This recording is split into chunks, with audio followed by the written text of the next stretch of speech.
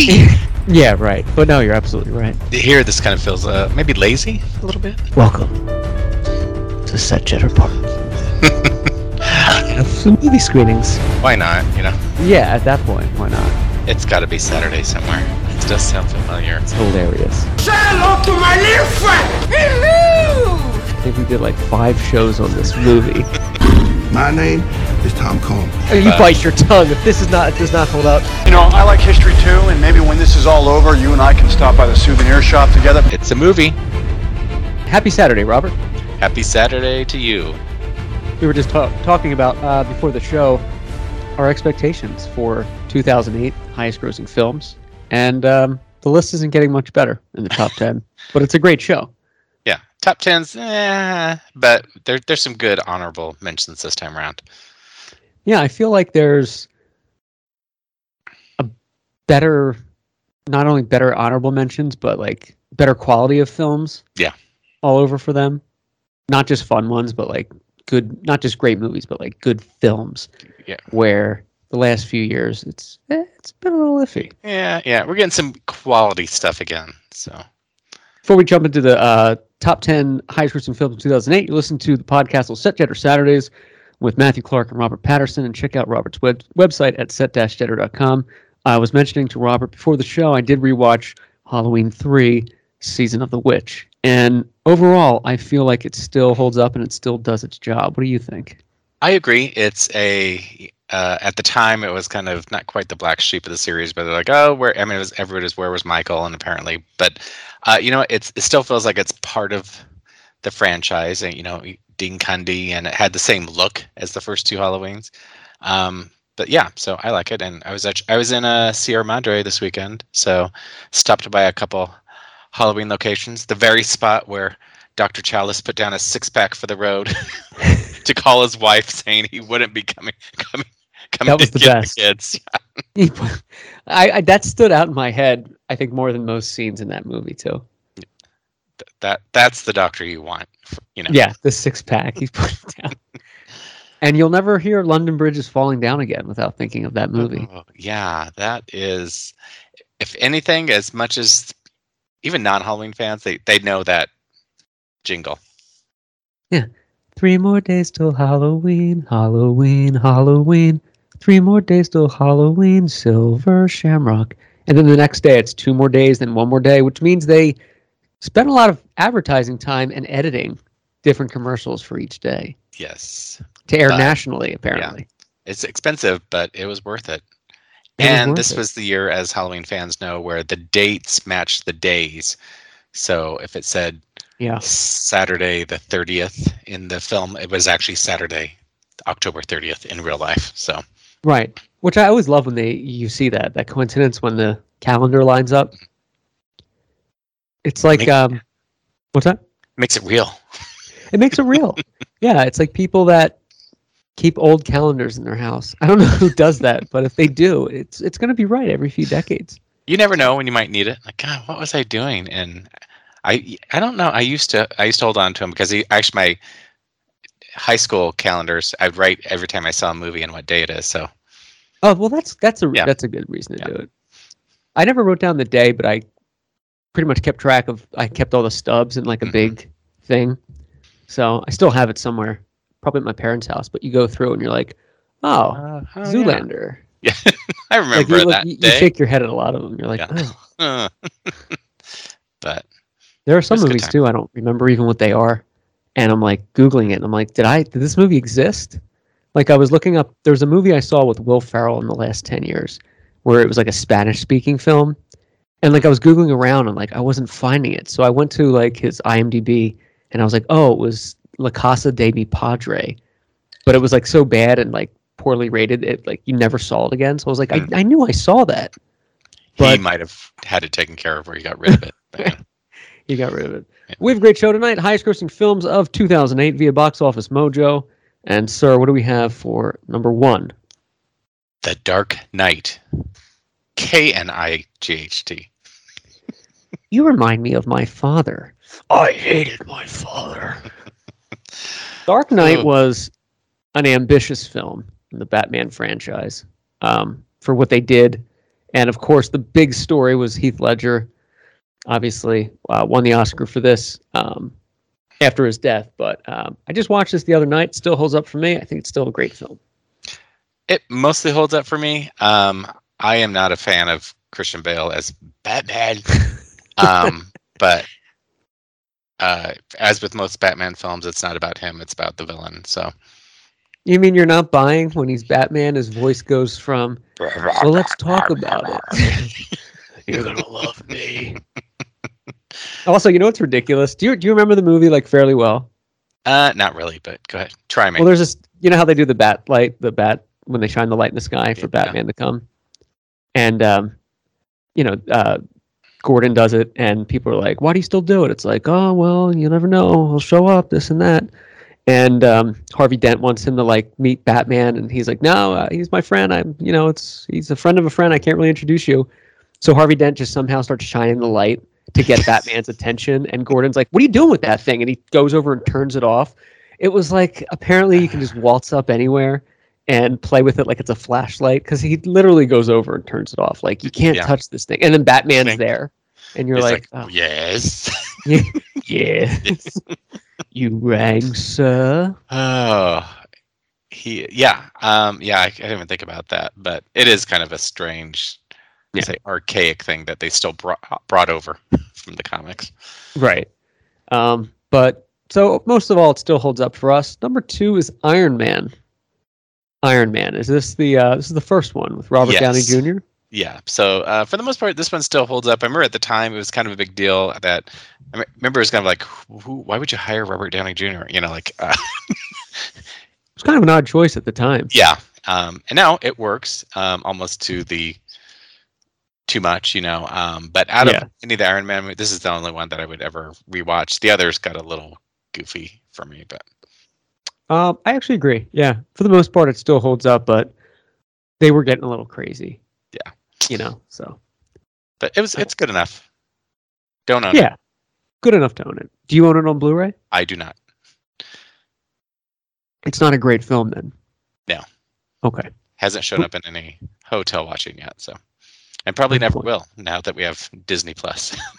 Right. No, you're never going to see that again. Yes. If you want to watch that and Pete's Dragon, you better download the Plus. And Darby O'Gill. What do we have for number 3? Actually, now that this would, if it wasn't on the top 10, I would put it on a Can't Look Away, just because of the horrible rewatchability. Indiana Jones and the Kingdom of the Crystal Skull. This is where we brought in extraterrestrials into the franchise. We brought everything and the kitchen sink into this one. So on paper, everything should have worked, even though it was a little, obviously the sequel is way too late. And they were really counting on nostalgia and bringing Karen Allen back and getting the kids in, with Shia. But right. It just was not. It was a failure on many levels. The cinematography was odd. The humor was misplaced, and then just no. Also, too, with Shia, I feel like it rarely works when franchises, first of all, they do the sequel way too late, like much later, and they bring in who's ever like the hot young face at the time just to like boost sales, which I get the reason, but like that usually doesn't age well. Like Shia LaBeouf in there, and like Josh Hartnett in Pearl Harbor. I mean, nobody could have saved that movie, but like they do that a lot. Like who's ever like big at the time, and a year later they would have probably brought in Robert Pattinson. Right. Here's the new one. And they didn't need to do that. I mean, Indiana Jones can carry a movie himself, but maybe they were thinking if it did really well, they would like do a spin-off or something. I don't know, but yeah, this is arguably the weakest link of all of them. I remember when to see everybody's excited to see it, and sure, the opening weekend, and my friend I remember at the time were leaving the theater, and I was just like, that's the most awful thing or whatever, and he's like, no, I think I need to give it another chance, like people were kind of Phantom Menacing it a little bit. I'm like, no, it was bad, it's just there might be one or two redeeming scenes or cute little things, but as I'm like, this is Yeah, exactly. It was really bad. And what you said, it was good on paper. And I do like that he switched it to the 50s and used Russians instead of, Nazis. Yeah. And did the fan service in the beginning by showing like the warehouse. Like I thought that was kind of still a cool opening, but then it just got so like silly very quickly. Yeah, and the magnets or whatever. I'm like, and the magnets. Usually the next day you're thinking about that stuff, but as you're watching the movie, you're like, wait a minute, if the magnets are that strong, like right? Why wouldn't everything be? But yeah, but it does certainly for me. It does not hold up. No. And why the aliens? Why the extraterrestrials? Well, I know that was a thing that they talked about in previous incarnations, and somehow they kind of, and I think they were very. I think they kept saying, "Oh, it's not aliens. It's another dimension." So. Right.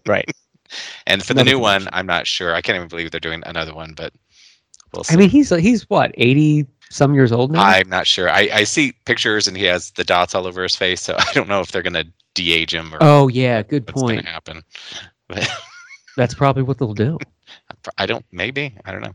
Maybe. Next, we have a treat. Robert, this is one you've covered. What is number 4 on highest grossing films? Hancock, which is kind of surprisingly that this did as well as it did, because you could probably say it and people have no idea what movie you're talking about. And I think I mix up the title of this one because I'm like, what's the other H movie that he did? Right, Hitch. Hitch, yeah. Right, me too. Yeah. So we were like, which one is this? So I think this is the superhero homeless guy, right? Yes. Yeah. So it might have been a little ahead of its time here, I think so. Superheroes in real life versus, Iron Man was just, it wasn't our first Marvel movie, but our first that began to kind of create that universe a little bit. So, and then this turned into, I think about The Boys, that series kind of does it better. And Bright. Yes. Bright's like kind of in the same vein. Yeah. So, but anyway, so I went to, I don't know, I think this is just kind of a single location. So this is Elm Street at Universal Studios. So very rarely are you able to go to Elm Street. It's not on the regular Universal tours. So, but if you're on a VIP tour, sometimes you can request to go to Elm Street. Which is cool, and you spoke about that before. Yeah, so it's a tiny, kind of not tiny, but cul-de-sac. There's no room for big trams to kind of get through. So, and I think for some reason they built this house specifically for Hancock or something. Maybe I could be wrong, but really? It's the very end of this cul-de-sac. But and this area was also used in The Incredible Hulk and Cursed and lots of movies. Oh, that's pretty cool. But yeah, the house looks about the same. And you think it was built for Hancock? I had that in my mind, but I could be wrong. But because the house kind of sticks out, it like everything is kind of traditional housing, and that is very kind of modern looking house. But it would be funny if all the houses were kind of modern, not modern, but like 60s architecture, and then because it was Will Smith and some ridiculous demand, it was like a mega mansion at the end, and you're like, it doesn't fit the movie. It's in his contract. He probably had a 3-story trailer right there, right behind it. So, by the way, how weird is Will Smith? I mean, I love him. I'm from Philadelphia. Grew up watching his movies. I enjoy most of them. Yeah. But like, he's just so out there with like the Scientology and like the weird statements and interviews he does. Is he a Scientologist? I guess I didn't know that. They were, or I don't know if they are anymore. They were involved somehow in Scientology. Gotcha. Well, that's a red flag right there. Yeah, I have my thoughts about his relationship with Jada, but we won't say that on the air. Well, I think he does too. I think this week, the reason I said that, he was fresh in my mind. He gave some interview to Oprah about like he knew they would have to work at it and they weren't really meant for each other, kind of thing. Like stuff you would never say about your other half. But you would say in Hollywood. But you right, and nobody bats an eye. No, people are like, "Yep, that's." People absolutely. Don't realize this, but Robert and Madonna were. Sean Penn never was really married to Madonna. Robert was. Sean Penn was like, oh gosh, like trying to do it for publicity, but Robert wanted nothing to do with the spotlight. So yeah, it's like no spotlight for me, please. Sorry. I'm gonna derail us, so I'll table this for another show. But we're gonna need a whole episode on Sean Penn and Madonna's marriage because there's so much going on that it's amazing. It should be a movie. She still defends him. I wonder if that's gonna. I don't know if her biography movie that she's doing is going to go that far. For some reason, I thought she's writing her own biography and turn it into a movie. But I'm not sure. Oh, really? It's gonna. Yeah, I'm not sure how far. For some reason, I thought she was going to go up to the Blonde Ambition tour or something like that. But and because she's writing it, we're going to get a very skewed version of how things happen. The timeline. Yeah. I like it. I keep waiting for her to say nobody can play me except for me. So that's a good point, though. Who would play Madonna? Everybody would say Lady Gaga would be the first choice. No, but I think when you think about younger, I can't remember the actress's name. She's in Ozark, with the curly blonde hair. I think she would be a good young Madonna. Yes, I can see that. She has the acting chops and the kind of sassiness that I think she could definitely do it. So. You could be a casting director. That's a great. Well, I think a lot of people brought that up, but yeah, but she has the blonde hair, she has the looks, and we know she can act. So that would work. Yeah, just do that, put it in good hands, Madonna, and then that's half the battle.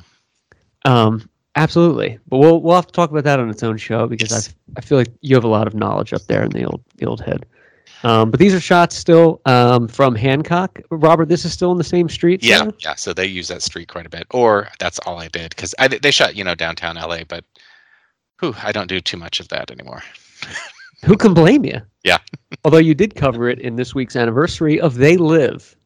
Oh, yes. Which is a great entry of yours, too. Well, and actually, I don't even have a webpage for it. I just, I've been lazy enough that I quickly put some pictures together, but I haven't made a webpage. So. Oh, really? Yeah. Oh, you did some great shots. I was sneaky that way. I was a little sneaky. Well, Dixie Malone was supposed to have those up in August, but another Dixie fail. Thank you for remembering her. She failed. Yes. But this is your downtown location that you happen to visit? Yeah, just happened to, not specifically for this movie, but I've been to other locations, so. Which works. And this is Daig. Yeah, he was in Halloween. He played Michael Myers in the zombie Halloween and happened to have a little bit role here as a neighborhood kid. And the always great Thomas Lennon. Oh, Thomas Lennon's great. Reno 911. Yes. So Hancock, does this hold up? I think I've only seen this one time. It's a hotel watch. Yeah. Yeah. It's a hotel watch. That's it. So you'll watch it again if it's on. I was like, and say, hey, I've been there. I've been there. Robert has been there. So Hancock, for the most part, still holds up. Number 5 is WALL-E. WALL-E. I've never seen this movie. I'm sorry. Or the next two. You haven't seen WALL-E? No. I don't think so. The robot? Yeah. Haven't seen it. I would recommend watching WALL-E.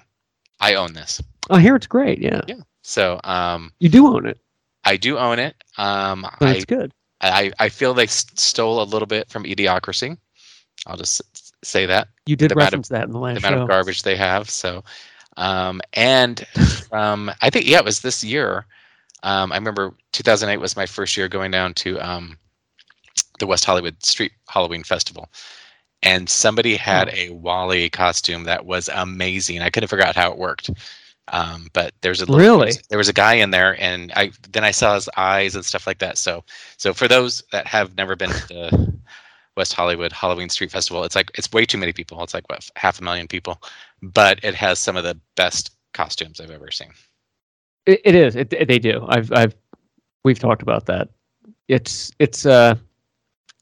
art, really. A lot of the costumes there. Sigourney Weaver is in this as a voice, for Pete's sakes.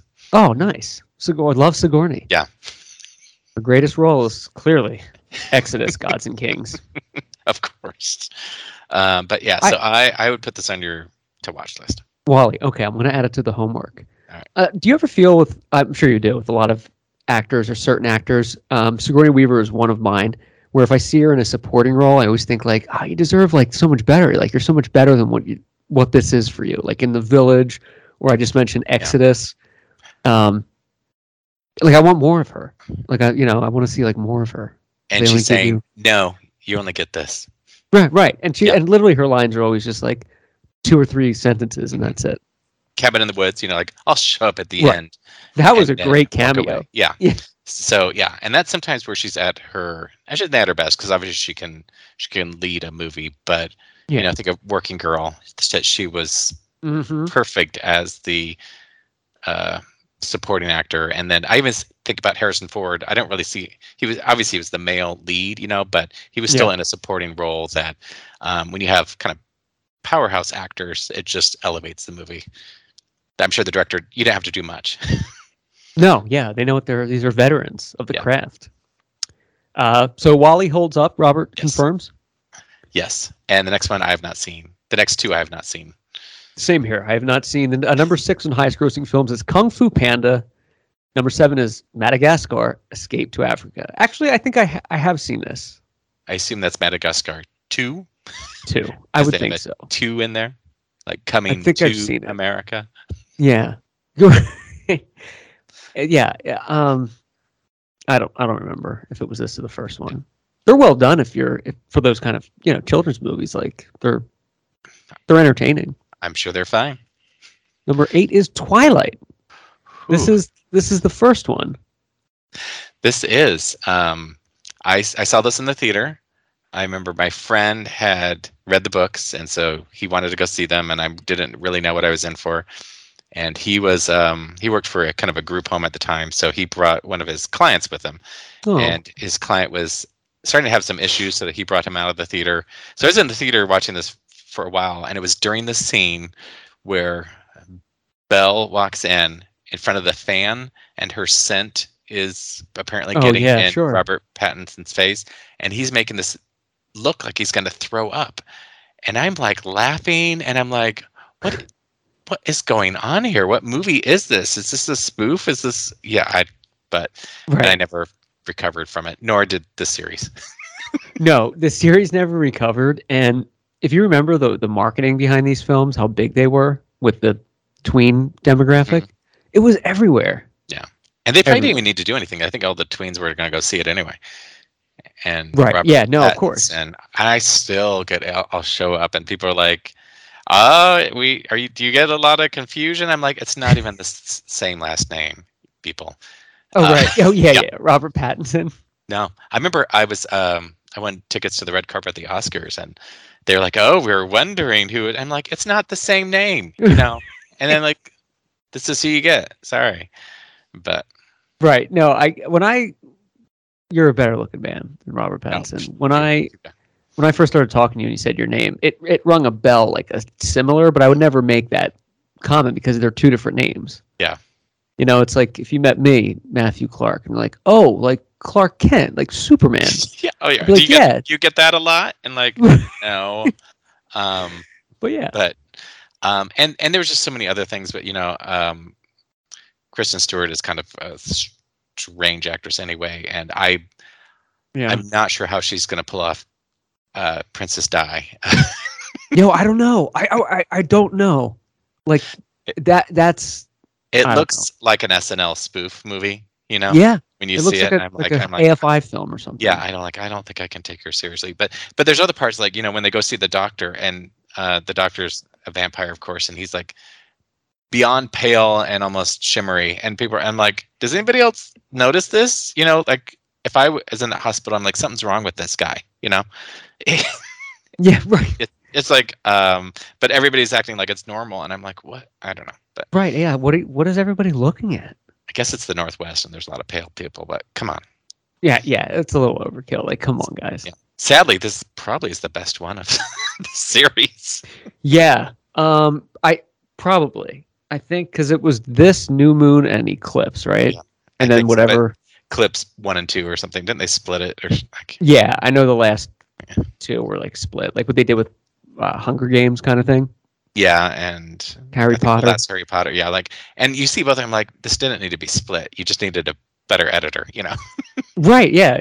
We know why you're splitting it. Yeah. It's for that cash grab of a film that's already shot as one. You shot a 6-hour movie, and this is it.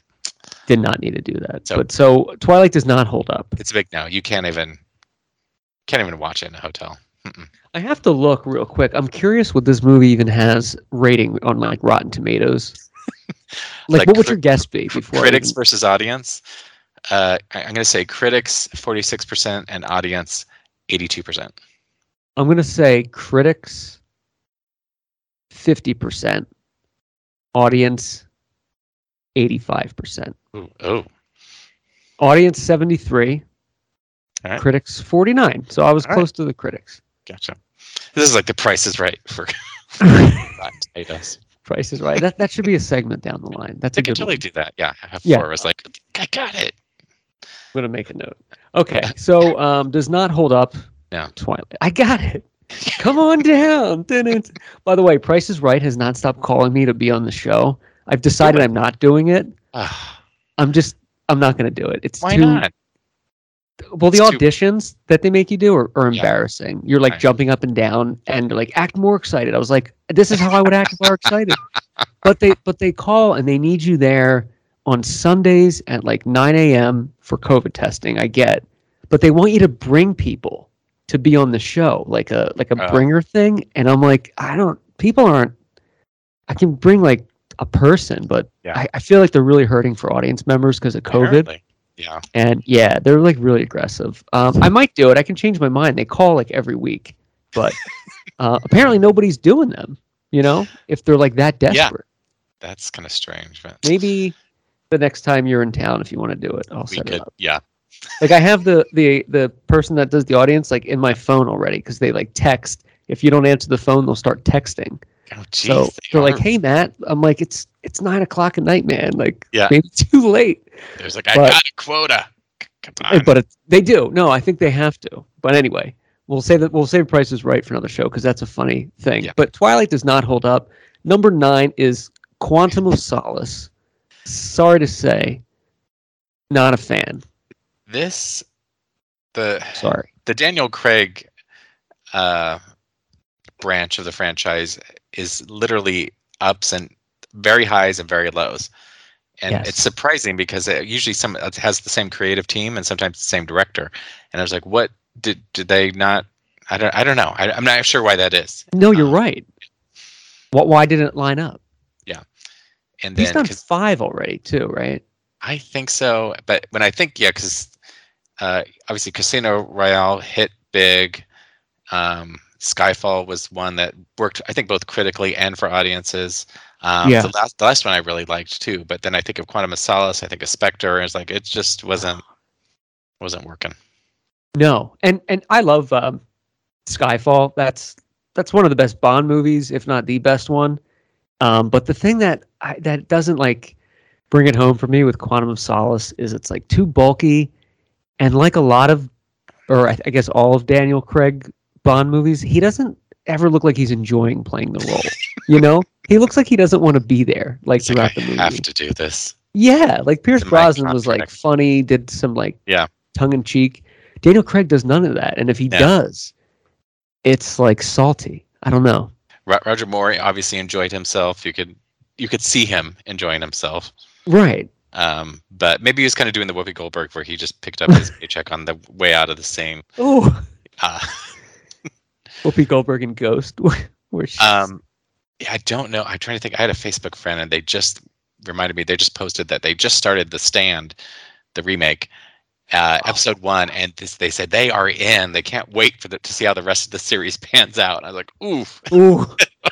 That's so great though, because you're like a sponsor for them now if they have questions. I was like, yeah, give me my 10 cents for mentioning this. I was listening to music the other day when I was working. I always have like music on, and I guess I needed something to listen to, and I listened to the Stand 2020 soundtrack, and then it brought back memories of like, oh yeah, this was so bad. Like I had to turn it off. It was bad, Robert. Bad connotations. Oof. Bad connotations. Quantum of Solace does not hold up. No. Sometimes we own it because it's part of a set, but that's not our fault. Right. You can't blame us for that. Yeah. And finally, what is number 10, Sar? Another one I have not seen. Horton Hears a Who. Samesies. Have not seen it. No. It's Jim Carrey playing the elephant. I think so. I don't even know. I can't tell you. Yeah. Haven't seen it. No. Don't plan to. Haven't seen The Cat in the Hat either. That I've seen trailers and that's enough. Like creepy. You know, I don't think I like Dr. Seuss all that much. I had the books as a kid, but I watched movies of books that I've read as kids a lot still. But I don't know. Dr. Seuss didn't. I guess he didn't hit home. No, and I think in the 21st century we realized we shouldn't like Dr. Seuss. So right. The Chinese stereotypes. Yep. So no. Anyway, so those are the top 10 highest grossing films of 2008. Overall, a relatively weak list. Yeah. Overall. Honorable mentions. What do we have, sir? We have a couple that they did well at the time. So Sex and the City, the movie. They did well at the time. I actually saw this in the theater. I'm not sure why, but because I kind of watched the series, but not like and people were going crazy. They they couldn't get enough of Carrie Bradshaw and the gang, and they wanted to go see this movie.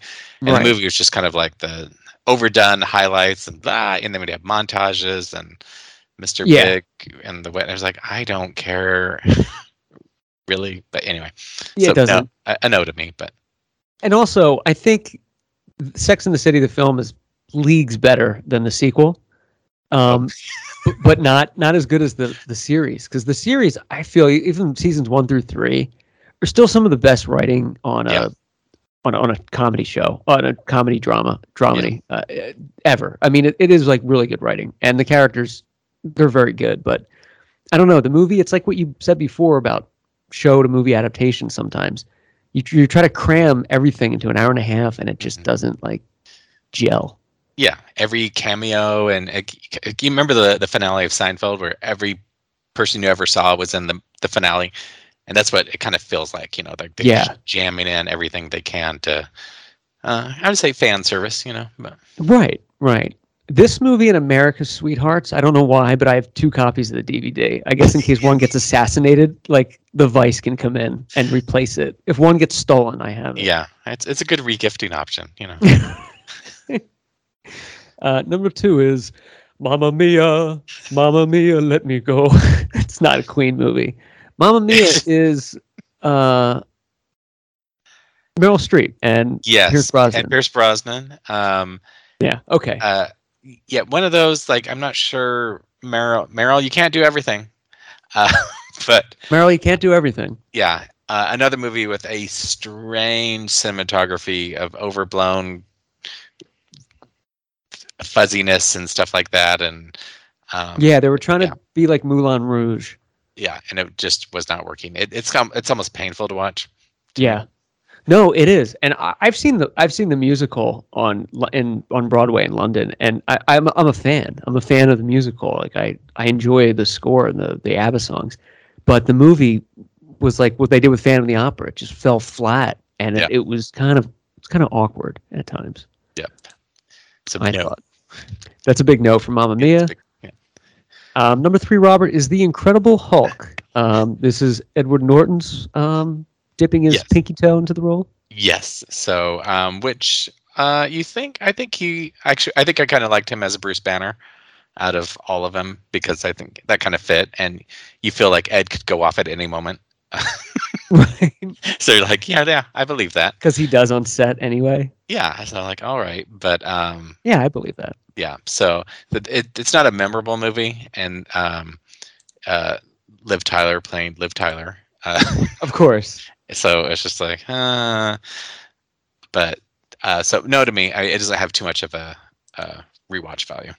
I agree with you. And do you agree that the Hulk is like when they say, oh, you're not going to like him when he's angry, or you won't like me when he's angry, is like the Batman showing how Bruce Wayne's parents died in every movie. Yes. They always crowbar that line in, and you're like, not going to like him when he's angry, because, he's a monster. I wouldn't like anybody like that. Oh, absolutely. Is there one where they gave him pants that would actually stretch back and forth? I can't remember. Because how does that work? Let's be honest here. Like if you're trying to create a realistic superhero movie, you need to explain that away somehow.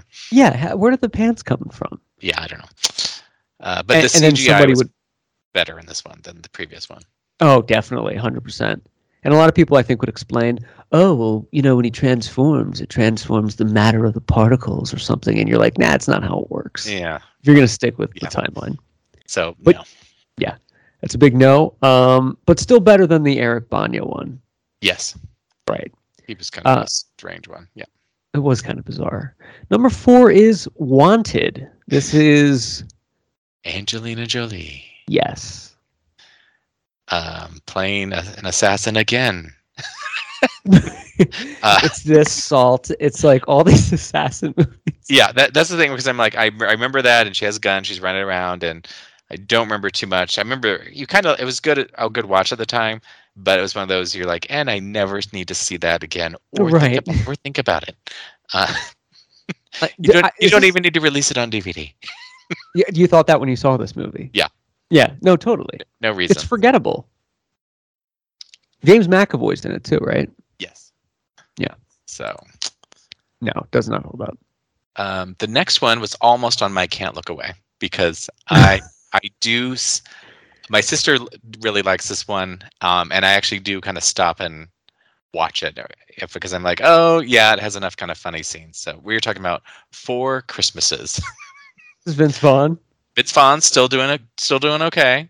Reese Witherspoon. And of course, it makes up that they have a great supporting cast that, kind of like Sigourney Weaver, like you got Sissy Spacek and Mary Steenburgen and kind of Kristen Chenoweth doing their scenes. You know, they're not in the entire movie, but you know, you go to each house and stuff like that, and they all have their quirks. So yeah, and the payoff is great with that. Yes, because they're giving you exactly what you expect and you want to see. Yeah, I do like this movie. Yeah. I do enjoy 4 Christmases. And I think the scene with the baby, and then she hits the baby in his head. So it's I should say it's classic, but it kind of is in a way. Watchable. Yeah, so it's one of the better comedy Christmas movies to watch, because there's a lot of bad ones and misses over the years, and it's fun to rewatch it. And we know every Christmas movie has kind of a schmaltzy ending, but it's okay. Right, but it's okay. And you're right, Vince Vaughn was still kind of doing well at this time. Yeah. Make it sound like he died of cancer. Like he was still doing. Dad was still doing well in that year.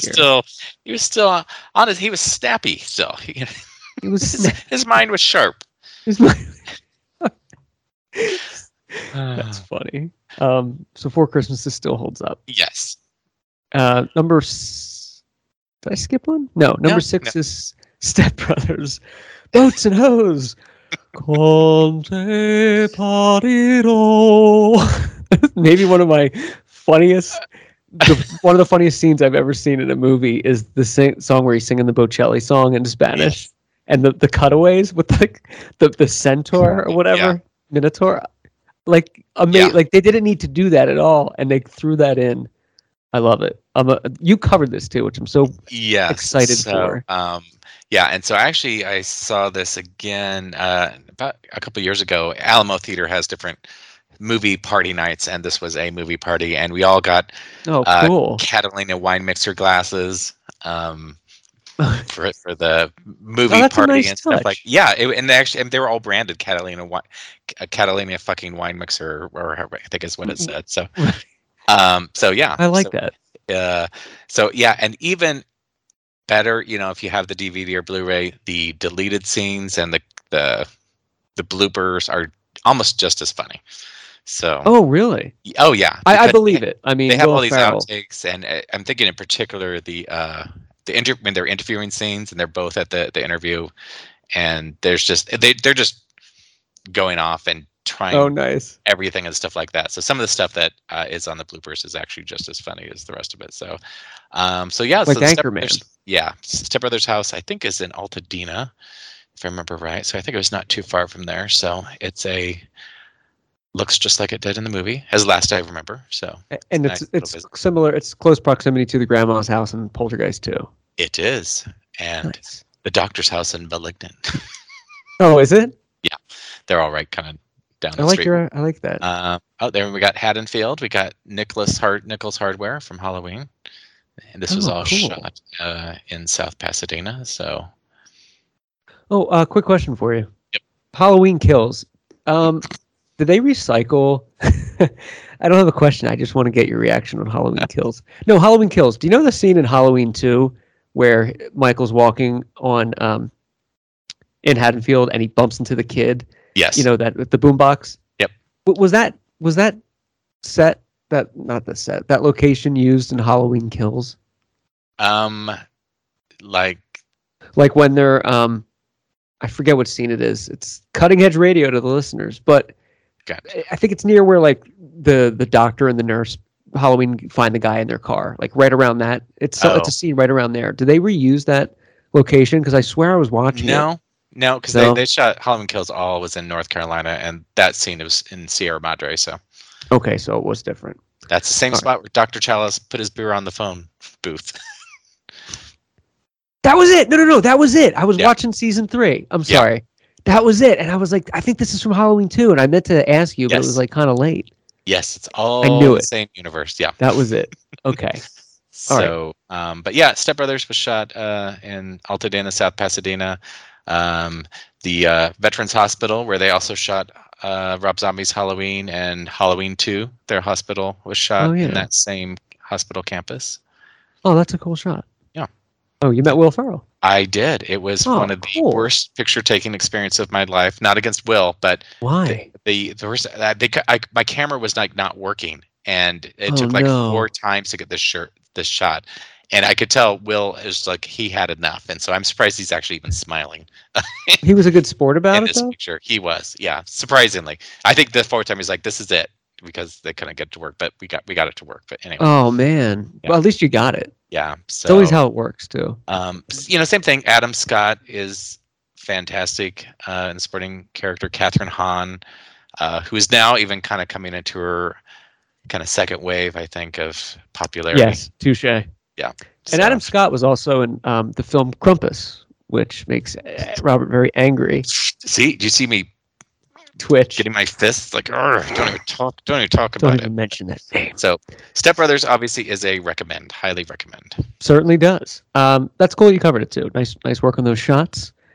Finally coming up, not finally. What do we have for the next one, sir? Number 7, Tropic Thunder, which is a Ben Stiller, Robert Downey Jr., Jack Black, cameo by Tom Cruise. It shows Tom Cruise's fun side. Yes. Which surprisingly, I mean, if anything, you kind of like seeing Tom doing this type of thing. And he's reenacted that since too on like talk shows and stuff. So good for him. The movie is kind of it's too bloated. It's one of those like I'll watch for a little while and I'm like, oh, I've already. It's one of those things. The beginning is better than the end. Yeah. Tropic Thunder. See it once, you enjoy it, and it has some really great like gems in there that are better watched on YouTube. But overall, it feels a little choresome to me. Where you're like, it's not one I would really go to on purpose. But I think it still holds up for the most part, just because of some of the scenes. Number 8 is one you also covered, Robert. I haven't seen this, so I'm going to leave it entirely up to you. I don't think so. You don't mess with the Zohan. So Adam Sandler, which I saw this in the theater too, and I wasn't sure what to expect. It is a goofy. It seems almost like an '80s movie made in 2008. So really? I ended up making me chuckle more than I thought I would. So I would recommend if you're flipping around and you see it to give it a watch. You don't mess with the Zohan. Yeah. First shots here or in San Pedro at the Battery Barlow Saxton Angels Gate bunkers. Yeah. So what is this place, and how did you get there? This is through a fence shot, and I don't think you can actually get this shot anymore. I think they added more fences and stuff like that. So this is down in San Pedro where Like a Prayer was shot and some other things, kind of by the Friendship Bell, that kind of whole military. What is it though? Like, what is this? Is it like a fort, like actual bunkers? I think so. I think it was like World War I, maybe, if I remember right. So all this kind of stuff was there. So that's Pearl Harbor was shot down there. You know, where they're moving the boats and the little boats in Japan. Oh, really? Yeah. So there's a lot shot down there. And of course, Like a Prayer. Interesting. Iconic. Of course. A lot of this was shot on Warner Brothers backlot, and mostly Hennessy Street.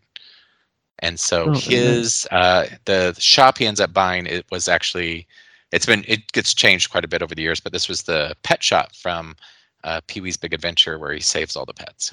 Oh, nice. Yeah.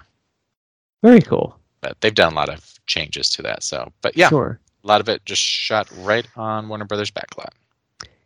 And this is where the famous Spider-Man kiss happened, everybody. If you're watching Spider-Man, do you remember the upside down kiss? She was laughing because it was so funny with that cotton.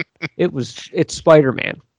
You know, they do mention Zohan on the tour, I noticed. Did they really? Yeah, and I was like, I know what it is, but I wonder if anybody else knows what it is. So That's this was a good point. Annie's Orphanage, the 1982 Annie. Of course. And we got some other actual locations. Where's the Palace downtown? Palace downtown. I think it's on Broadway Street, if I remember, or Makes somewhere sense. there. So, oh, cool. Kind of goes together for me. So, and Guy Oseary. So was one of the producers, and sometimes he shows up in movies. Oh right, yeah. Well, that's cool. It's Madonna's manager. Oh, there you go. Yeah, you guys chummy? Yeah, he recognizes me, and we've met many times, and he comes over and says hi. And he also is a producer of Twilight. Oh, really? So he's probably richer than Madonna. He's right at this point. Yeah, there it is. Yeah. Number 9. So does You Don't Mess with the Zohan hold up for you? Yeah, I still watch it. Robert's a fan. Number 9 is Pineapple Express, the ultimate stoner film with Seth Rogen and James Franco. Yes. Yeah, this is a funny Danny movie. McBride. Yeah, so this is still. I don't know if I own this, but and I've been to some locations, but I haven't made a page for it. But yeah, this is still a watch, and it's usually it keeps going quick enough that it's worth watching. Yeah, no, I think the pacing's good, and I'll still go. I think I own this movie. It's a funny flick. Yep. Pineapple Express gets 2 pinkies up. What is our thing? We don't do. Yeah, I don't know. Thumbs, so that. Yeah, so two. We recommend that. What is number 10, sir? Cloverfield. Something is coming. Cloverfield kicked off the found footage, or the resurgence of the shaky camera, reality kind of movie, right? In a huge way too. I remember, usually by 2008. Things were always leaked out. You knew everything that was coming. And I can't remember what movie we were seeing where there's a preview for this and nobody had ever heard of this movie, which is unusual. That you're seeing a preview. Nope. And I remember, I think when the movie started, that whatever movie we were seeing, I think we were still like, what is that? We want to know what secret movie this is. So and then when you saw it, I think you still had that kind of hype because you didn't know what you're going to be seeing and so forth. And so since that time, it kind of dwindled a little bit. And then they have these forced sequels that are barely related. And so it kind of ruined the kind of franchise aspect. So now, then overall, it does not hold up because once the monster's out of the bag, you're like, all right. Yeah, you only see the monster for like 4 seconds. I will say though that I can't think of a movie that did better viral marketing than this, because just like you, I was like trying to Google what this movie is before it came out and like figure it out, because they left you little clues, and they tried to do something similar with what's that? With Blair Witch had a little with Blair Witch, but also the Peter Jackson movie. I forget the name. It's like the Alien one from 2010. But anyway, it's not like it's not a good movie. It didn't age well for that reason alone, I think, and the monster's not there. But the hype leading up, I feel like they did a great job of keeping it suspenseful, which is pretty impressive. I love that aspect. So no, Cloverfield does not hold up. No. Number 11 is The Day the Earth Stood Still. Have you seen this? I did, and in fact, I was at San Diego Comic-Con when they had a preview for this, and it was in the big hall. It's at Hall H, which is the biggest hall. Oh, cool. And what I remember most is they're showing a preview for this, and I was plugging and holding my ears. Like, it was so loud, I could hear my eardrums shattering. And Hall H is huge, so I can't even imagine the sound system that they have in that place. But I remember people were like screaming because it was like so loud. So loud. But usually for trailers, that would excite you. This was painful. So and then Keanu came out and stuff like that. So people were excited about that. And then you saw the movie and you're like, the movie sucks. Yeah. The reason I put it on the list though was it's literally, I mean, there's some like cool effects, but it's Keanu Reeves in a room sitting down, like reading lines like Keanu Reeves, like the whole movie is him like, yes, I'm an alien. You're like, what is this? It's a remake too, which I've never seen the original, but you should watch the original. It's good. There's some of the good 50s stuff. Yeah, science fiction, good. Okay, number 12 is one you've covered as well, sir. This is, of course, Forgetting Sarah Marshall. And I should say I covered a little bit. I don't remember what locations I went to, but we're gonna find out. We're gonna find out. So, and I'm sure they're beautiful. Another kind of movie of its time. We kind of had these yearly, not raunchy comedies, but comedies coming out, kind of pushing the envelope, and people, on purpose. People in the comedic entourage would keep rising; their stars would rise, and so forth. So. Right. So I just went to happened to go to a couple locations, one in LA and one in Hawaii. Oh, nice. Lai, Hawaii. Is this Lei, Hawaii? Is that how you say that? I don't even know. I don't remember. I just remember I was there. So nice. Where it jumps off the cliff, but our fault. Oh, I like it. Yeah. So anyway. Very cool. But it's one I'll watch a few minutes of it, if I'm clicking around, but yeah, I don't need to revisit it. Yeah, no, same here. It doesn't really hold up for me. It's not a go-to. Some good stuff in there, but gets a little tiring. You get a little tired of some of the characters. Yeah. They get kind of annoying quickly, don't you think? I think because when you have second watch, you already know the character, and you kind of know going in, but then it's just like, it's not as fun once you know what's going to happen. Right. Yeah. At that point, it's whatever. So for the most part, does not hold up. 13 is Baby Mama. This is Amy Poehler. Amy Poehler, and Tina Fey. Tina Fey with a small supporting role of Sigourney Weaver. Right. Yeah. I give this a thumbs up. So it's a funny movie. This movie makes me laugh, and Sigourney they use Sigourney just right, because I remember at the end she's like, "They're twins," Right, they're twins.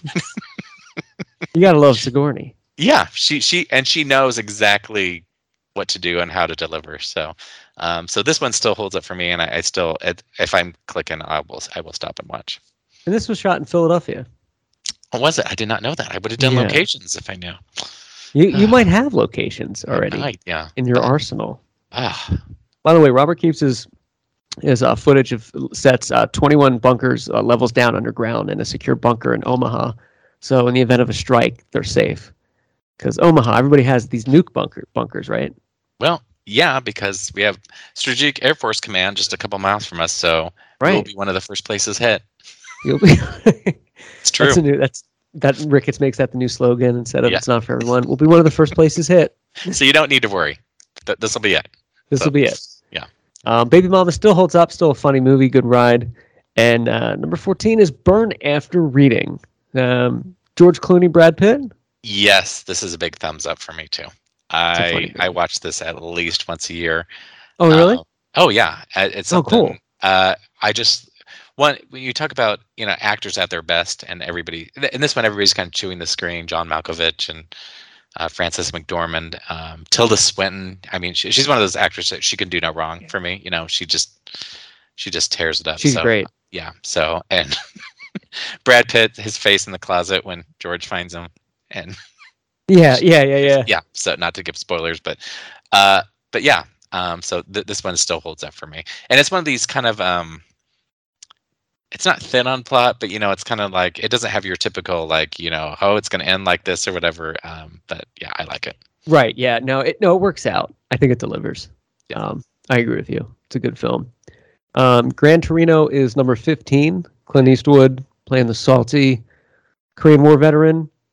Coming of age film, maybe. I did not see it. So I saw the trailer and exactly. I saw the trailer and I'm like, I already felt like I saw that movie. I don't need to see it. It's a good movie. He's salty. Can you believe that? Yes, because he's always salty. He's playing Clint Eastwood, isn't he? Get off. Do they have to have a mic right in his mouth so he can hear him? Oh. Is he doing the Batman voice? Yeah, right. He's joking. Stu, he's joking. I saw the car. The car used to be at Warner Brothers. So. Oh, really? Yeah. It's funny. The car's only in like one scene in the movie. Oh, really? Yeah, it's not even. It's weird. It's a weird title for it. Yeah. I guess it's original. So. But so we're split on the Gran Torino. Yeah, I'll take your word for it. Number 16 is The Water Horse. Have you seen this I have childhood not. tale. I have not. I saw What is this. it about? It's a children's movie about a kid that finds an egg, and the egg turns out to be the Loch Ness monster grown up. I was the only adult in the theater when I saw this. It was in January of 2009, because I guess this came out towards the end of the year. Oh, okay. And I was like, I kind of like that kind of stuff, Loch Ness monster. I was like, I'll go see it. It was like it's like a bunch of like 6-year-olds and me, like getting looks from parents. I'm like, yep, I'm here with you too, hungover and watching this. But it's a good movie. It's a cute movie, Robert. I'll take your word for it. I'm gonna have to put on the list this and Love Actually to be sent to your house for Oof. Yeah. Oh, I would, but I'm washing my hair. But washing my hair that day. thank you. Yeah. Otherwise, I would. So. It's sad. Oh, okay. So Water Horse Robert hasn't seen. I think it still holds up though. It's a cute movie. What do we have for 17s? This is a movie that I know I should have seen, but I have not. Oh, really? Believe it or not. There's a certain point where you're like, once you've gone so long without seeing a movie, I'm like, I think it's too late for me to watch it. We are talking about No Country for Old Men. Yeah. I'm the same way with Big Lebowski. Haven't seen it. People are like, you got to see it. I was like, it's been 25 years. I'm not going to. Everything would be lost on me. Everything would be lost. Yeah. No Country for Old Men, I think, is a really good movie. It's shot really well. It's Coen Brothers. The character's really interesting, and they throw you for some surprises that you didn't think would happen, in good and bad ways in it. So it keeps you on your toes. But overall, it's a good film.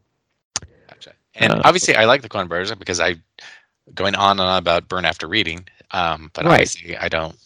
Yeah, didn't line up. Follow everything. Okay, you've covered this next one. This is Angelina Jolie. Yes, The Changeling. So this is actually one of my favorites. I don't know if you've seen it. So it's based on a true story. Yes, it's about the kid.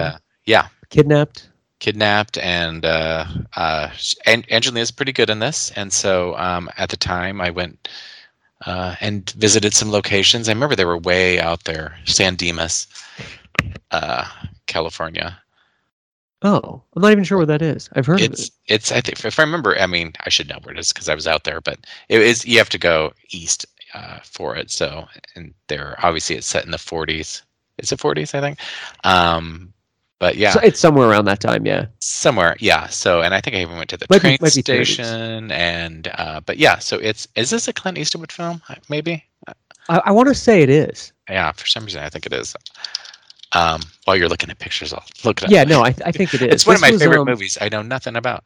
It's based on a true story. I think it was like the Winehouse chicken coop murders or something, but it was don't quote me on that, but it's the kid that it was like a different child that this missing kid came back as. Yeah, it's a good movie. But yeah, so, and then at Universal at the time, they had some of the props and stuff. And I think remember she was a phone operator, and so they had all the phone operator props sitting out. So that's pretty cool. I got my picture taken with them, and they said actually Angelina was on a tour, and she recognized that from her own movie and took a picture with it as well. Oh, really? Yeah, that's pretty cool. It's a pretty church here. But it's at Pasadena, I think. Yeah. So I should port this over to my official web page. If you want to check out Robert's pictures, this is on his blog site, listeners, which is movielocationsandmore.blogspot.com, which you can find on set-jetter.com. Yep. So check it out. Do you still get a lot of traffic or more traffic to your blog than your new site? I think you mentioned that before. Off and on. I don't look too often. And it kind of depends. Sometimes if I get emails, I recognize that they're looking at the blog and not the website. So I just got an email from somebody talking about, Max Dugan returns. Oh, really? So sometimes it's those older, 80s movies that people are just like, oh, I love that. They were just excited to see what some of these places look like. Oh, nice. Yeah. Check it out. Next is Yes Man. This really was shot in Nebraska, the airport scene? There's just a few things. The airport scene, the telephone museum is actually a thing. Really? In Lincoln, yeah. So I think the inside they did on the set, but the outside is they actually shot in Lincoln. So. That is so cool. Yeah. So there's a couple of things. I haven't made a web page for it yet, but I've been to some of the Nebraska locations. So, and that's really cool. Yeah, I didn't really watch the movie, so I think I watched just to see the Nebraska scenes to get screenshots. But yeah. So I can't attest to the movie. The movie's funny. It's not Jim Carrey's best. It's Jim Carrey doing Jim Carrey a little bit later. Yeah. But like Bradley Cooper's in it. It has kind of an interesting supporting cast. It's a lot like Liar Liar, where he just does things that he's out of his control. But I remember watching this, and they filmed some stuff, and they're like, "Oh yeah, let's just go to Omaha today." Yeah. They just decide to go to Omaha, and I remember watching it when it came out and thinking, "Oh, there's no way like they really filmed there." You know, they just like shot that, but they really did film there, which is kind of interesting that they did that. They did. So, and I can't remember. Did they film at a barn? I remember going to. There's a barn. Yeah. Yeah, I actually found that barn. So finding a barn is actually harder than you would think, because there's nothing to, all barns kind of look the same. Oh yeah, what do you do? Yeah, but somewhere I did find that barn, so don't ask me how. Oh no, good job on that. Yep, thanks. It still holds up for me. You said you really haven't seen it. I have not seen it, so I should, but I have not. Well, next brings us to The Eyes Are the Nipples of the Face. Yes. A great quote. What is this movie? I've never even heard of it. The House Bunny. You've never heard of The House Bunny? Oh no, my gosh, I don't think so. It looks great. It is one of those, Anna Faris, probably at her best. Oh, really? Cool. This kind of scary, the scary movies and stuff like that. But so it's obviously shot mostly in Los Angeles, and not as good as Sorority Boys, but no, one of your faves. It's one of those where it's a typical we need to get this sorority turned around, and it's the nerdy girls or whatever, and she's like, oh, I can right, yeah. The House Bunny. Is it a one of your favorite movies? Not one of my favorites, but it's a stop and watch. Or clicking through, I'll watch a little bit of it. So just cool. Kind of what scene they're on, but The House Bunny. Check it out. Still holds up. Yep. Okay. Number 21 is I do not want to answer any questions about Watergate. Frost Nixon. And this seems like a total you movie. You know what? It's not. It is in the sense of the historical thing. It's about the Nixon interviews on Frost program, but that's really all it is. It's a bunch of interviews. It's kind of a boring movie, but I feel like Frank Langella does a great job of playing Nixon, and I feel like it's a very well acted movie. Gotcha. But it's one of those Hollywood movies where they try to make it more interesting than it really was. And they can only do so much. You can only do so much with a TV interview. I mean, I never even knew about this when it came out, so I researched it. It was pretty cool. Great performance. It's not great, but it's if you're a history buff, give it a watch. And I actually saw the play version of this. Which it would be a great play. Yeah, I think it might have been better as a play because it's live, Right. But at some point, the same thing. It's like, well, all right, Okay. But let's go. Yeah. So I'd rather watch the trailer for The Day the Earth Stood Still really loud than this. Really right loud. Next up, we have Saw 5. So this is where I was like, this series has welcomed its day. This was where it peaked. Yes. Or it has peaked. This is now, because it was 2, 3, 4 was kind of the peak for me, and then 5, 6, 7, and then Jigsaw. I know we're moving way ahead in time. Was interesting, and then I just watched Spiral. Whew. I heard that was really bad. Yeah, I think I told you probably. This was one of my.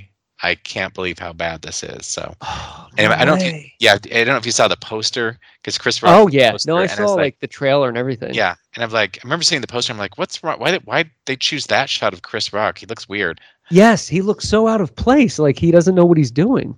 That's exactly how he looks in the movie. Oh really? Yeah, it's just like, oh, no wonder that was probably the best shot they got from the movie to put him in the poster. It is awful. It's that bad? Yes. Because that poster that you're referring to, it looks like somebody photoshopped him in there and did a good job at photoshopping, but it looks like it's just out of place. Something's not right. That's exactly the way he looks in the movie, and it is a bad movie. I can't believe it even got greenlit. But yeah, and I think the reviews and the rating is just awful for it. Was it bad all the way through? Yeah, it was a bad acting, and Chris Rock was very vocal that so and so wrote the act, the drama part of the script, and he did all the comedy. And it was like the comedy was bad. It was nothing funny. It was inappropriate at times. Like, really, this is Eddie Murphy got away with this in the '80s, but you can't do it. And yeah, but yeah. So, and he just you could, when people are thinking really highly of themselves on screen, it just kind of shows, and that's what. So I'm telling you to watch it to hate it. Yeah, let's watch it to hate it. Yeah. I agree with you though. After 5, it really, the series really like just started becoming advantageous of the audience, and the quality really went down. Yep. Which is bound to happen if you don't respect it. And they were releasing one literally like every year. So yeah, and that's what you get. They didn't have I think next year, the following year, they had the competition where Paranormal Activity took over the Halloween spot. And then they're like, that's the end of Saw. That was it, yeah. Paranormal Activity. So Saw 5 does not hold up for us here. Yeah. Number 23 on honorable mention of 2008 is one Robert has covered extensively. You say extensively without even knowing. I haven't. I just assumed it's a lot because I saw the side scroll was longer, so I assumed there was a lot of pictures. It's like, there must be pictures. So this is Prom Night, the remake. Yes. I'm not sure if it's a reboot, but it's supposed to take place possibly in Oregon, but of course South Pasadena. No, I've seen the original, of course. I don't think I've ever seen this, Jim. It is so Brittany Snow, and it's not nothing to write home about. No, and I was just like, it's kind of when they did When a Stranger Calls remake, I was like, this isn't. You kind of took the. Oh yeah. At some point, you kind of take the title and even the event premise and turn it into something else. I'm like, that's not what I wanted, but it wasn't what the kids wanted either, apparently. So, is it better than the movie Valentine with David, the guy from Angel? Probably because Valentine is barely memorable to me. Okay.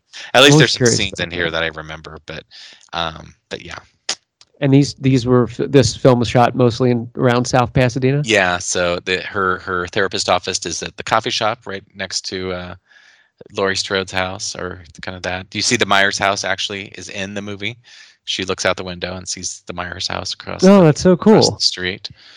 So, which obviously that's done on purpose, I think. I mean, you would not. Yeah, no, you're making this kind of movie, you're going to do it. Yeah. Intentionally. So around Pasadena.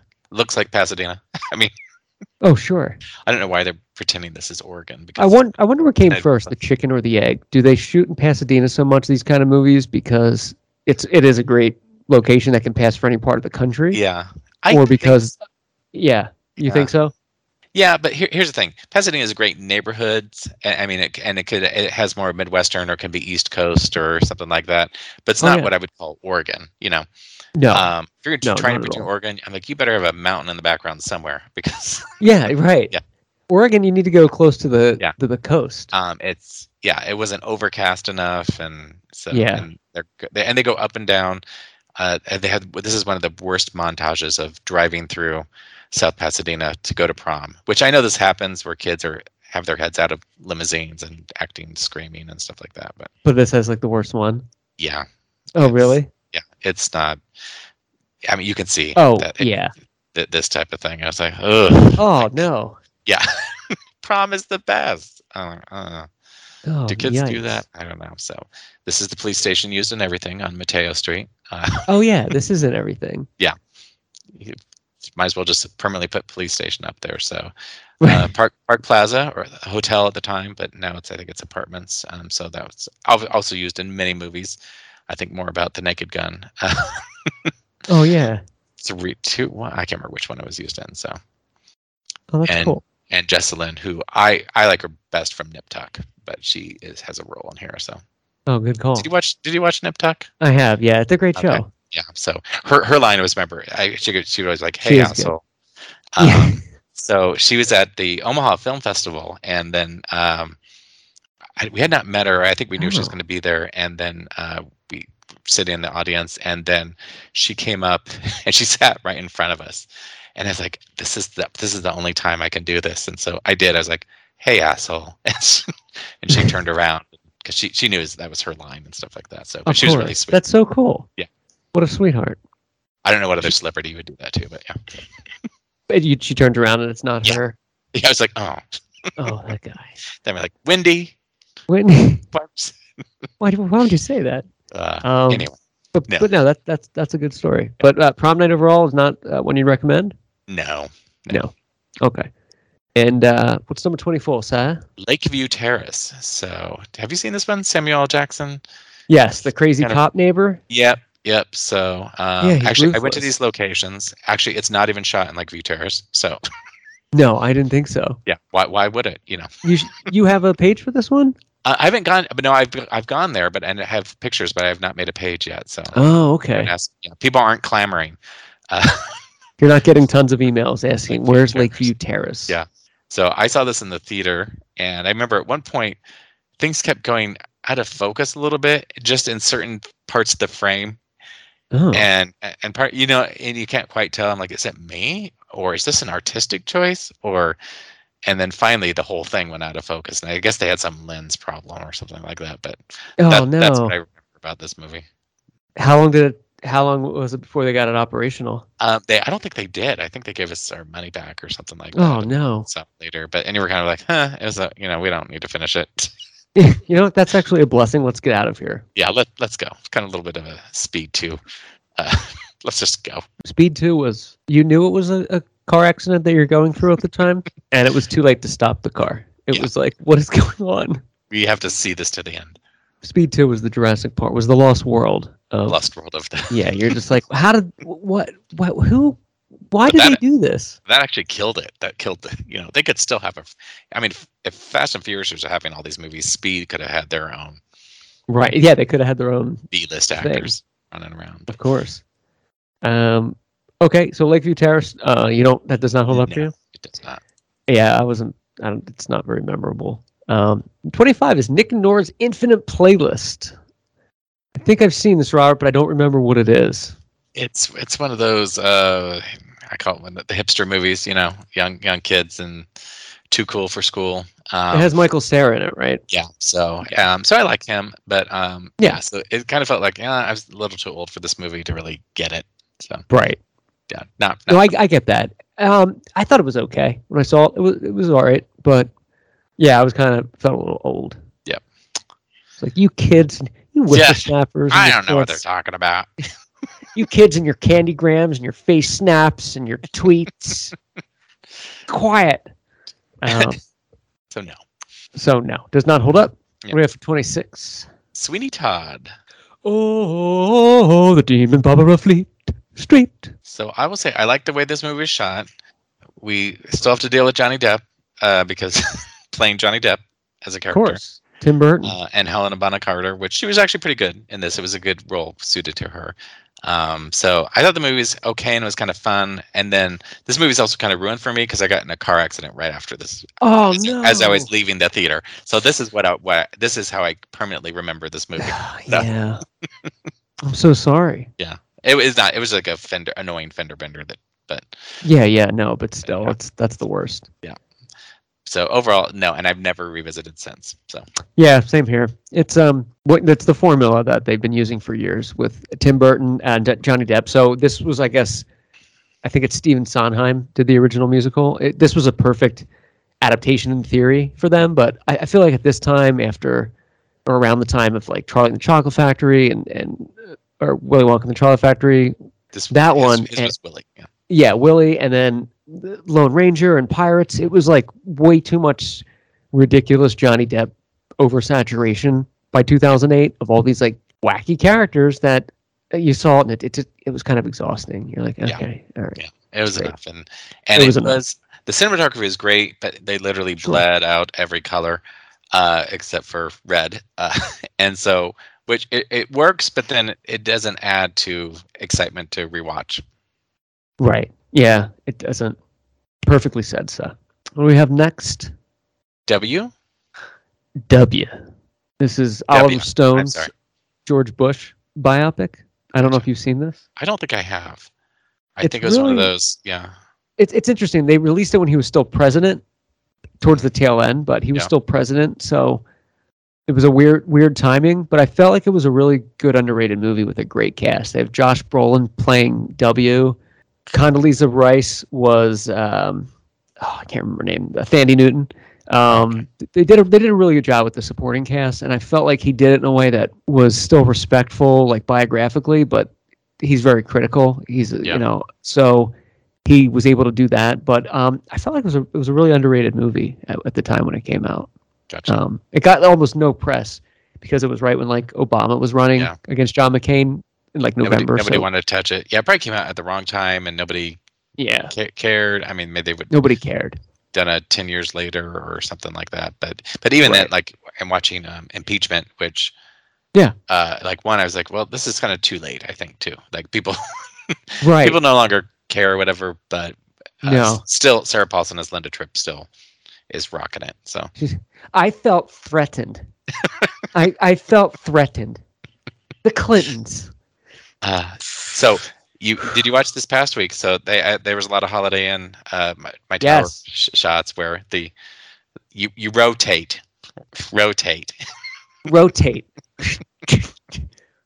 Allow me. May I?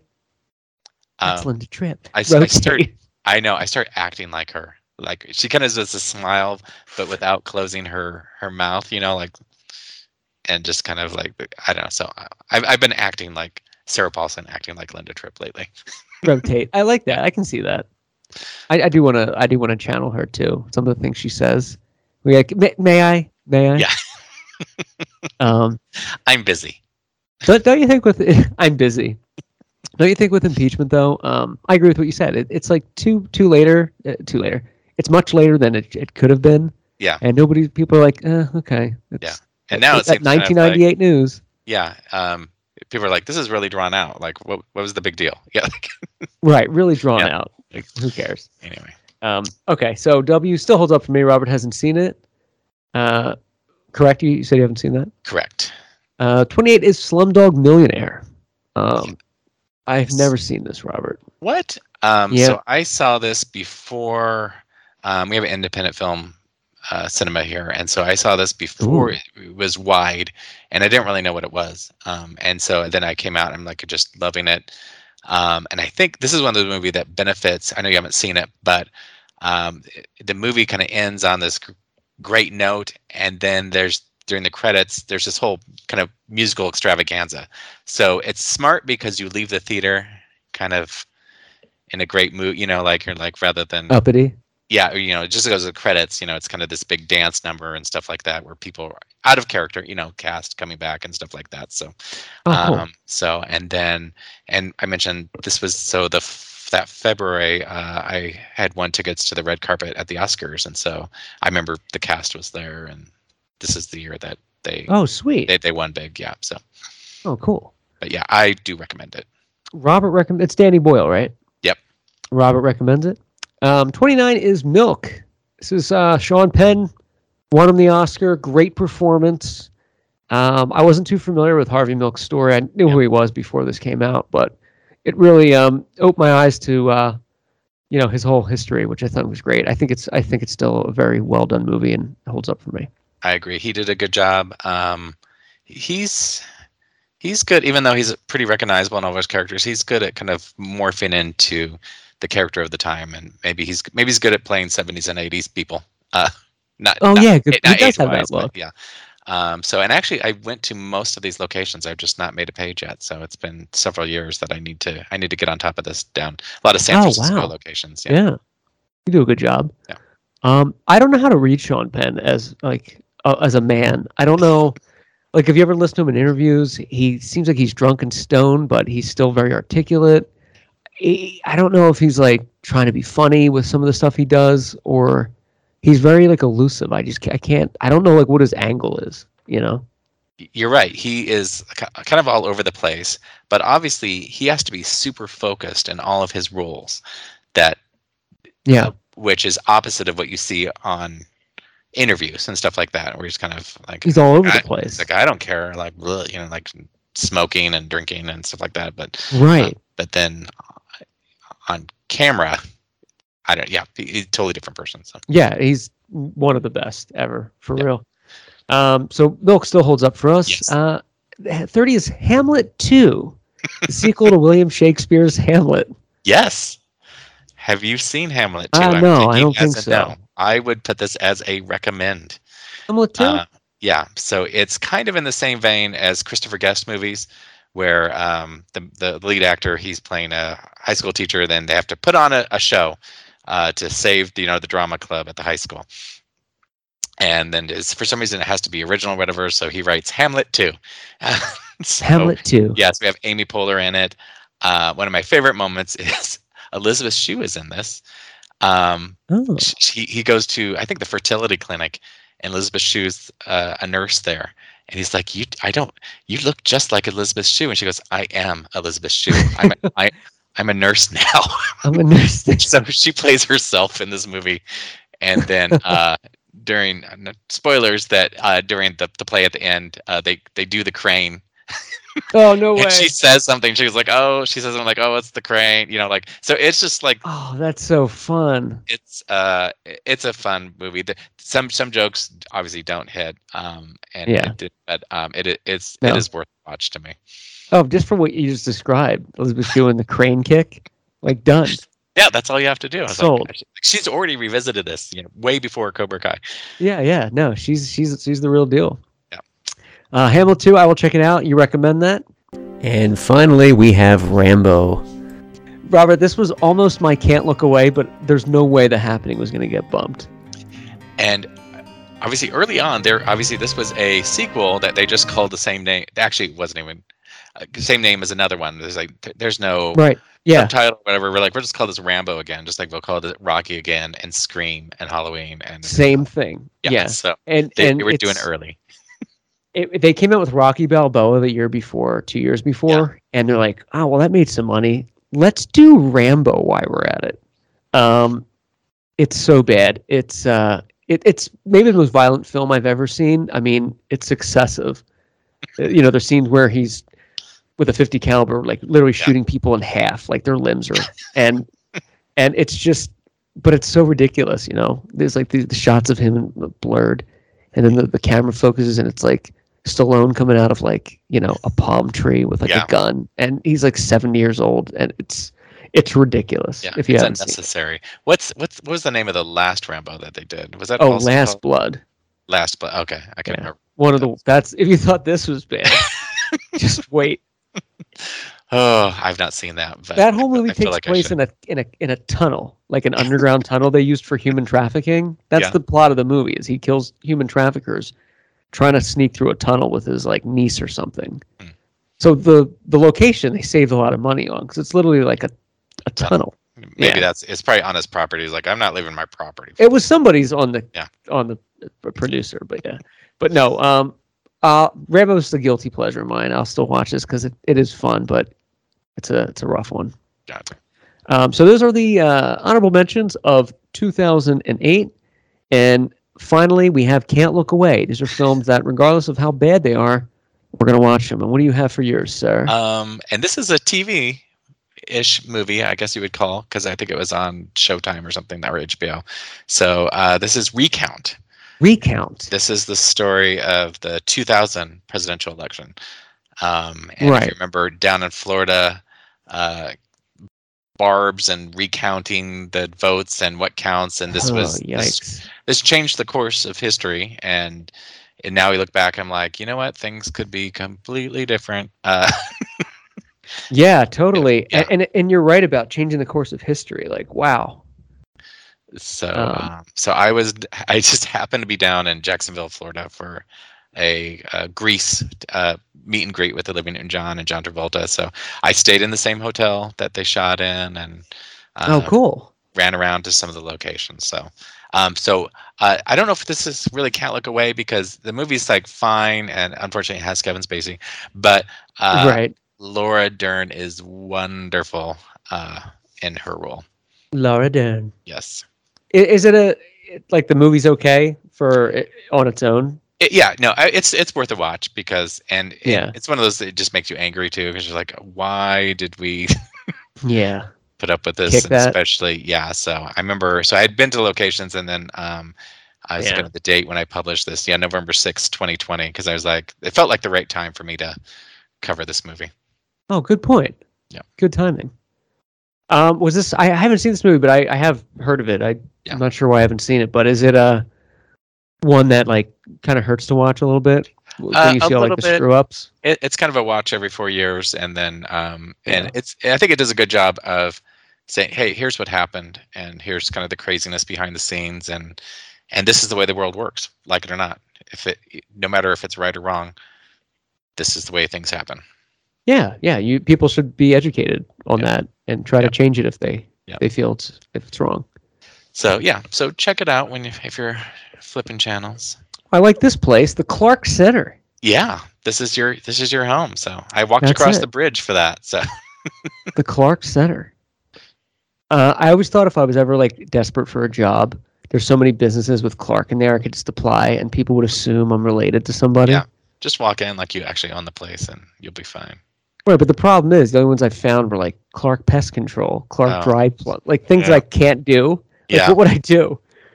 You know, you could work for a week at least, and then then they find you out. You're sniffing the fumes. But Recount, so it's an interesting choice, but it still holds up, and you recommend it. So now for yours, I know you've been waiting to talk about. Don't you guys care about the bees? Come on, let's hear some theories about why this might be happening. It's minuscule. You're always going to be a heartthrob. The Happening. This is M. Night Shyamalan's 2008 thriller, which, if you remember in the thriller, come on, it's just more like a snoozer. Ooh. the twist in the movie, listeners, spoiler alert, is when the lights came back on at the end of the movie and everyone looked pissed off and confused. That was the twist of the film. You know, when everyone was like, what was that? I want my money back. Yeah. But there's no twist in the movie. I won't give anything away. And if you haven't seen it now, it's okay. You're not going to. But there's no explanation of why it happened. It just, the phenomenon happening just stops happening. And then at the end it starts. There's no, they allude to what it could be in a news interview, probably put in post. But I will always watch it because I love M. Night Shyamalan. And I know where this was filmed. I grew up in this area, so I'm a little biased. But if I could say one thing about The Happening is it's not that bad. It's really not that bad. It's bad, but when they're like, oh, The Happening, it's not that awful. It's one of those as you watch, you want it to be better than it is.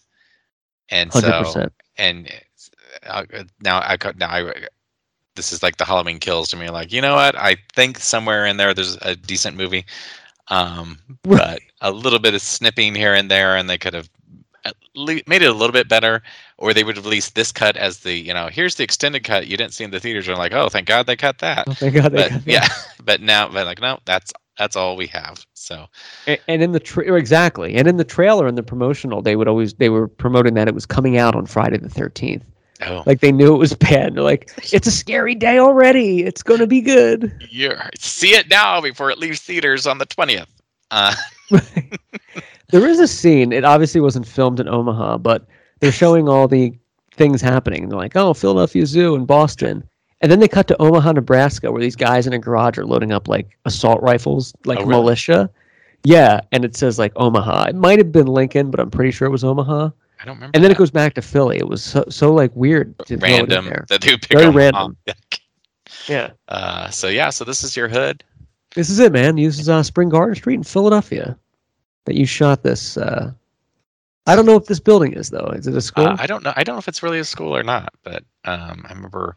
I remember when I was here in Philadelphia for Madonna at the time, but the Pope was also in town. So it was a strange time in Philadelphia. Oh, really? You had the opposites of. And I remember I didn't know it when I was booking hotels. Wow. There was no hotels within 20 miles of Philadelphia. No rooms. Oh my gosh. And I was like, what is going on? Like, that's just not a thing that happens, that there's no motel rooms. And ended up finding out the Pope was also in town. So people had booked everything. And then I think until like a week or two before as people start canceling their reservations for to open up. You ended up lucking out with a hotel in the city? Yeah. I actually I like to stay at the Independent. It's kind of a boutique hotel. Oh, cool. And I remember I got I had a 2-story room, so I had like a kitchenette and living room, whatever, and then upstairs loft for the bedroom, which seems really nice. Except I had done so much walking, I could barely move, going up and down. Oh yeah, that's such a long walk to do. I was like, "Whew, this was a mistake." But anyway, you're a trooper for doing it. Yeah. So, but yeah, as you can go through, I think I did a decent job of kind of hitting some of the key. Great job. Happening locations.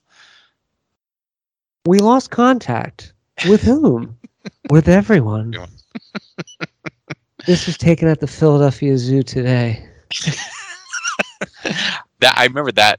I have issue with when people lose limbs, and like even in movies, I'm like it's so fake. Disturbs me, but yeah, and it's bad. It's bad taste. This is actually one of my favorite places in Philadelphia, 30th Street Station.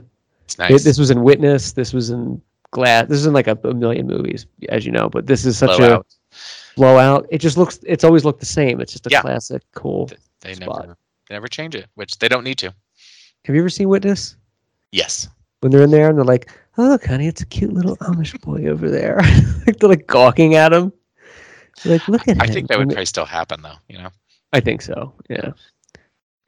Rittenhouse Square, beautiful spot. Yeah. Hey, you did great shots here. Yeah. So I think I got into the street because people are the police over officer and stuff like that. So I think I did walk right into the middle of the street, and I'm like, I need it for the shot. Is the Independent hotel you stay at around this area? I think so. It's somewhere in Center City. So okay. It's all kind of in walking distance, or at least a quick train ride here and there, kind of up and down. But yeah, no, you did a great job with these shots. I think it's a great. But yeah. We'll have to rewatch this movie a few times and talk about it more. To see if it got. Maybe I will phantom edit it. It could use a little phantom editing, It could use a lot, yeah. I think this was his first time using Betty Buckley, in a film. Yes, At the end, and she is scary. No, she's the scariest. Yeah. I think she's the scariest part of the whole movie. Yeah. So, those parts I like. Yeah, I think you could just do some editing. The whole Betty Buckley thing. He kind of alluded to in the movie The Visit, like the elderly person that was kind of crazy, because that could have been its own movie. Yeah. And that was kind of like, oddly, that was like weirdly put in this movie. The pacing felt kind of off, but it was like better than the rest of the movie. You know what I mean? Like, I think that's why he probably made The Visit. And then I was thinking kind of once they realize it's in the wind or the plants and stuff like that, I was like, why don't you go, maybe you should stay in Center City because there's really not that much vegetation there. Right, that's like a safe bet. Yeah. Versus like, no, we're going to the fields. No, we're going to out in the fields. Yeah. My sidearm is my friend. Oh, do you like hot dogs? The hot dog thing, I was like, I don't. Oh, so weird. Oof. But yeah, happening. I'll always watch it. It's a guilty pleasure of mine. Oh, here you go. Betty Buckley. Where was this at, Saya? I think that's at Texas Frightmare. So they had kind of a Carrie reunion, and she was there. So I think that was my first time meeting her. So. Oh, cool. And I since then she was in Grey Gardens, the musical in LA. So I went out and saw her in that. She was fantastic. Oh, nice. That's very cool. Yeah. Those are honorable mentions. That's a interesting list for 2008, I believe. Yeah, it's pretty. Like I said, I enjoyed more than I did not. Yeah, no, same here. I think it was fun. Good, especially good honorable mentions. Most of them, a lot of them worth a rewatch. Before we go, I wanted to share with you. I saw on Twitter somebody retweeted the other day. It was getting a lot of activity. It was funny. Somebody said, "I'm sorry, I don't remember, but when does evil die again?" And and it was retweeted by Halloween fan people. But I was like, if you read something like that, you either would get it and love it, or you just wouldn't get the reference. But people were loving it. I was dying. I was like, this is great. Did I send you my picture when I was getting ready for Halloween Horror Nights? I don't know if I did. I had an iron in hand. Oh yes, yeah. Because evil dies tonight at Halloween. Was that a hotel iron? Yeah. Because I was that's perfect. I just had it, and I was like, I know this is not authentic, but the Iron Lady. No, that was a brilliant shot. There will be many cosplays, I think, at horror movie conventions of Iron Lady. So, but I was disappointed in Halloween Horror Nights this year. I was like, it was kind of like lackluster. Really? Yeah. toned down a little bit. Well, Halloween 4 was the same maze from 3 years ago or whenever they did it, like literally exactly the same. So I'm like, oh, they just reused it. And the other mazes were okay, and I don't know. And sometimes it gets to be like, oh, I just end up hating people, because right, you're in these huge crowds. I'm like, oh, everybody just stop, But, yeah, it can become a lot with those people. Yeah, but with so many. Yeah, and you missed out on Corky Romano locations. Oh yeah, I'm so sorry about that. Did you hit him up? I hit a few up, so I saw your post. It was really cool. Yeah, and you're right. That it does get stuck in your head because when I was pulling up where it kind of has the opening scene, there's like, was it "Take on Me"? Take on. Yeah, I was like, me. Yeah. So I was like, and I was like, I'm in this weird. I mean, it's a neighborhood in Santa Clarita, and so it's kind of it's one of those things. Every house looks the same. It's kind of all these kind of townhouses, and sure. And I'm wondering, I'm in these people's driveway taking pictures. I'm like, I wonder if they even know that. That's because it's one of those movies that a lot of people haven't even heard of it. No, and they only go to that location once, but it's memorable to me because it was in the trailer. So yeah. That no, that's cool. You got that. There's another weirdo taking pictures. Do you want to come in and have some hot dogs? But it's weird because that's supposed to be the vet office that he goes to, and it's a house. They never show they just show him pulling up, and it's just a house. That's true. It is just a house. And I was thinking, is this Chris Kattan's house? Maybe. Yeah, it's somebody's that they're like, yo, you can film there. My wife's gone. Yeah, we'll film there. We'll do it for free. Just pull into this neighborhood. So it's it's like way out in Santa Clarita. Like it's not nearby anything. Either. No, yeah, it is. It's way out there. That's a good point. But cheers to finding that too. That's a good location scout in there. Yeah, it's hard because that block, it's like 6 blocks of houses looking exactly the same with some of the same street some of the same house numbers. And I was like, well, which one is it? But I finally I figured it out. So nice sleuthing. It's deep in Santa Clarita. Yeah, it's deep. That sounds like a movie title. Deep in Santa Clarita by the Coen brothers. By the Coen brothers, yeah. Lots of violence in it. But that's going to be our show for tonight. Thank you. Unless, Robert, you had anything else? No, I'm good. I'm Matthew Clark with Robert Patterson. Thank you so much, everybody, for listening to Set Shatter Saturdays, and we will see you on the set.